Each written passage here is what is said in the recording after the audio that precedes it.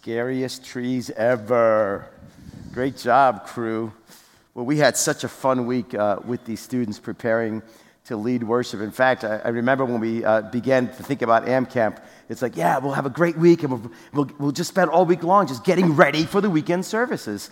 And then as we continue to develop the entire camp and think about what we're doing, we realized, you know what, we don't want to just make AmCamp about a weekend service. We want them to learn and experience worship out of the context of just a Saturday and Sunday here at Manuka Bible Church. So when we think about worship here at Manuka Bible Church, we like to say, don't go to church to worship. Bring your worship to church. So we wanted that foundation to be a part of Amped Camp Week. So I'm going to ask for some help this morning. I thought I saw, is James Gonda here? Did I not see James Gonda? Where is he? He left. No. How about Amy? I saw Amy. So Amy, can you stand on this side of the room for me? Give a big hand for Amy. She's going to stand in that room. Let's see, I need to pick on somebody over here. Who can I pick on? Everyone's like cowering beneath their seats. I don't know. I'll ask Jason. Come to my left here. Give it up for Jason.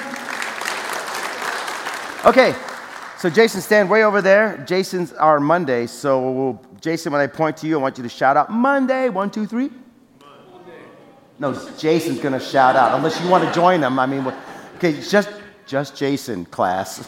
1, 2, 3. Monday. Nice. When I point at Friday, Amy, she's going to shout. Just Amy's going to shout out Friday. Go. Friday. Monday, Friday. Monday, Friday. Look at the space between Monday and Friday. There's this giant. Give a hand for Monday and Friday. They were amazing. There is so much between Monday and Friday. Monday and Friday. This giant space, all those days, all those hours, all of that time. What fills your life between Monday and Friday? And our first answer is, well, work, kids, school. You know, we have all the answers to that question, don't we? How about this question? Are you connecting to God between Monday and Friday? What if you decided that your life was going to be a worship service? Because it's not about the sound of your voice, it's about the sound of your life. It's not about the sound of your voice, it's about the sound of your life. Connect with God as you're going to your next meeting. Connect with God while you're walking through the halls on the way to class. Connect with God as your toddler spills that third glass of milk for the love of vitamin D. Why does he keep spilling the milk? Connect with God while you're on I-55 on your daily commute. We have to kind of divorce ourselves from thinking about worship as only happening when we're here at this address. 412 North Urbana Avenue, Manuka, Illinois, 60447 is not the only place where worship takes place.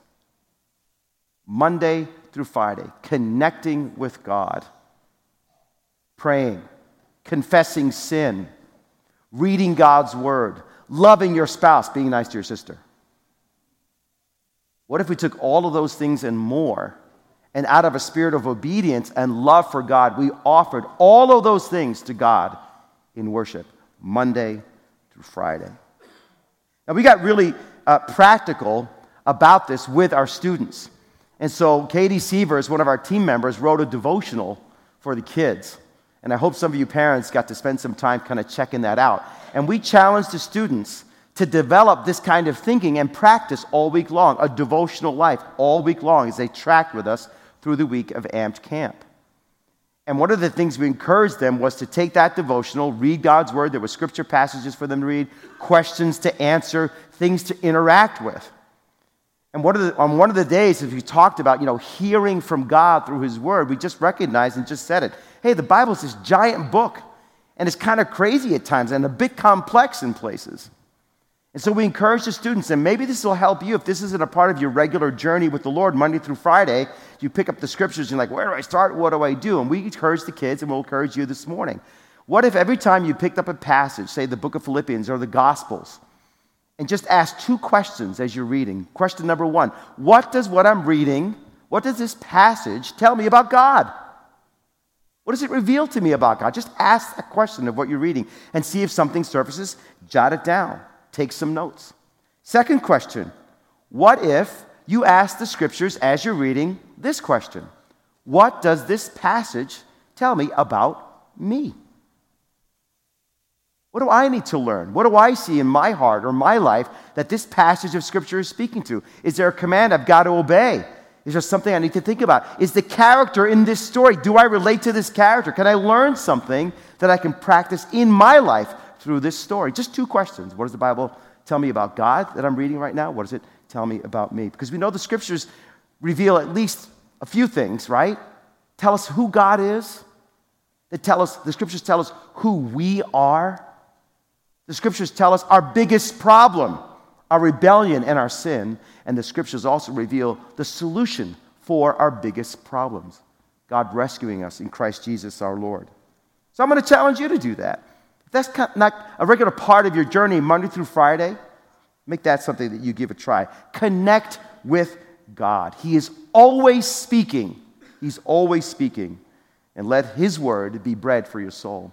Part of that devotion also addressed this question, and I just love what she wrote. She just asked the question, why? Are we going to ruin God's day if we don't worship? Is there some need that God has that if we fail to do this, we're going to disappoint Him and He's going to have a bad week? Why do we worship? Why do we do this? Psalm 139 says this: "For you created my inmost being. You knit me together in my mother's womb." And then this is what the psalmist writes: "I praise you, I worship you, because I'm fearfully and wonderfully made. For you created my inmost being. You knit me together in my mother's womb. I praise you because I am fearfully and wonderfully made." What's the psalmist saying here? The psalmist is calling God, God. You made me. Because you made me, I'm going to praise you. I'm fearfully and wonderfully made. When we think about worship, what's the foundation upon which we build our thinking about worship? Where do we start? I grew up in a Catholic tradition, and so when I think about worship, I often think about going to Mass or confession. I think about that context growing up. Some of you may have grown up in a different tradition, but we often think about worship as a service. We're going to show up somewhere. We think about it perhaps as singing or music or instruments or a sermon. And all those ingredients are, of course, important and a part of worship. But where do we start, really, biblically? Where do we start when we think about worship? I think the answer to that is this: in our relationship to God, we are always in a position of response. Think about that with me this morning. In our relationship with God, we are always in a position of response. Does that make sense? He is always giving. We are always in the position of receiving. He is always initiating, the great initiator, if you will. We are always in the position of response. He is the creator. We are His creatures. He knit us and saw us formed in our mother's womb. He knows every moment of your life before it comes to be. It's written down in a book, the psalmist says. He knows your story, every bit of it, before it came to pass. So the question is not, is God going to be disappointed? Why are we doing this? Are we doing it right? Is this the right musical style, to use? Should we do it this long, this short? Those are all, I guess, details we should pay attention to. But the fundamental question is, how are we going to respond to God, the great initiator, the starter? Because we are always in a position of response to who He is, to what He has done, and to what He has said. That's a good place to start. He gave us life. We praise Him. He saw us in our mother's womb. We worship Him. He knows about your journey and your story. And He is loving and faithful and kind. And His love and His faithfulness and His kindness does not change. It doesn't ever change. Even though our story and the circumstances of our story may cause us to wonder if he's here or not. I wish you all could have been here this week. You would have been amazed. You're seeing the byproduct of their work, but to see the students start on Monday, Tuesday, Wednesday, Thursday, Friday, and see them grow in developing their skills, see them apply themselves, work hard. We challenged them, and they had a blast, and it was so great to see them progress all through the week. But there was a moment last week that was my favorite moment that just kind of blew my mind and just kind of really just kind of clenched my heart. One of the things that we wanted to do was include all of the arts, as many as we could. So Desiree, Miss Desiree, our artist in resident, our art teacher, she had an art class during the week. And so I went down and checked out what she was doing. And I go into the room, and she's got this whiteboard in the room, and she's talking to the students. And she's asking them, so let's talk about your fears. How about you share with the group today your hurts? Something that bothers you or worries you. What might that be? So I look up at the whiteboard. Here are some of the words that are written on there. Anxiety. Grades. Frenemies. I don't know what that is, but it was up there. Bullying. Temper. And this is the one, for whatever reason, just like the word safety was up there. So I'm looking at this whiteboard, and I'm standing there, and I'm saying to myself, yep, anxiety, yeah, I feel that at times. Safety, oh my goodness, yeah. I worry about safety of my family and friends at times, sure.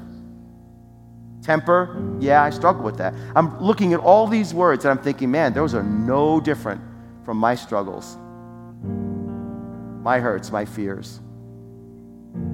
And they're probably no different from your struggles, hurts, fears, your battles. Life is struggle, isn't it? At one level or another. So the question is, are we struggling well? Are we struggling well? What if God gave us the arts, dance, music, instruments, drawing, painting? What if God gave us the arts as a way to connect with reality, as a way to express the most real thing about life, that God is with you, that God loves you, that God is around you when you're anxious, when you fear, when you're being bullied. A life connected to God in worship is not free of trouble. That's not what the scriptures promise. But a life connected to God in worship is now being filled more and more over time with the love, the healing, joy of the Lord. 1 John 5:4-5 says, "For every child of God defeats this evil world, and we achieve this victory through our faith." Monday through Friday faith. And who can win this battle with the world? Only those who believe that Jesus is the Son of God. This is how the hymn writer put it. Turn your eyes upon Jesus, look full in his wonderful face, and the things of this earth will go strangely dim in the light of his glory and grace. When you and I surrender to Jesus, seek to live our lives with Jesus as our leader Monday through Friday, we will grow more and more in our understanding that he is with us and surrounding us in all of our struggles, in all of our battles.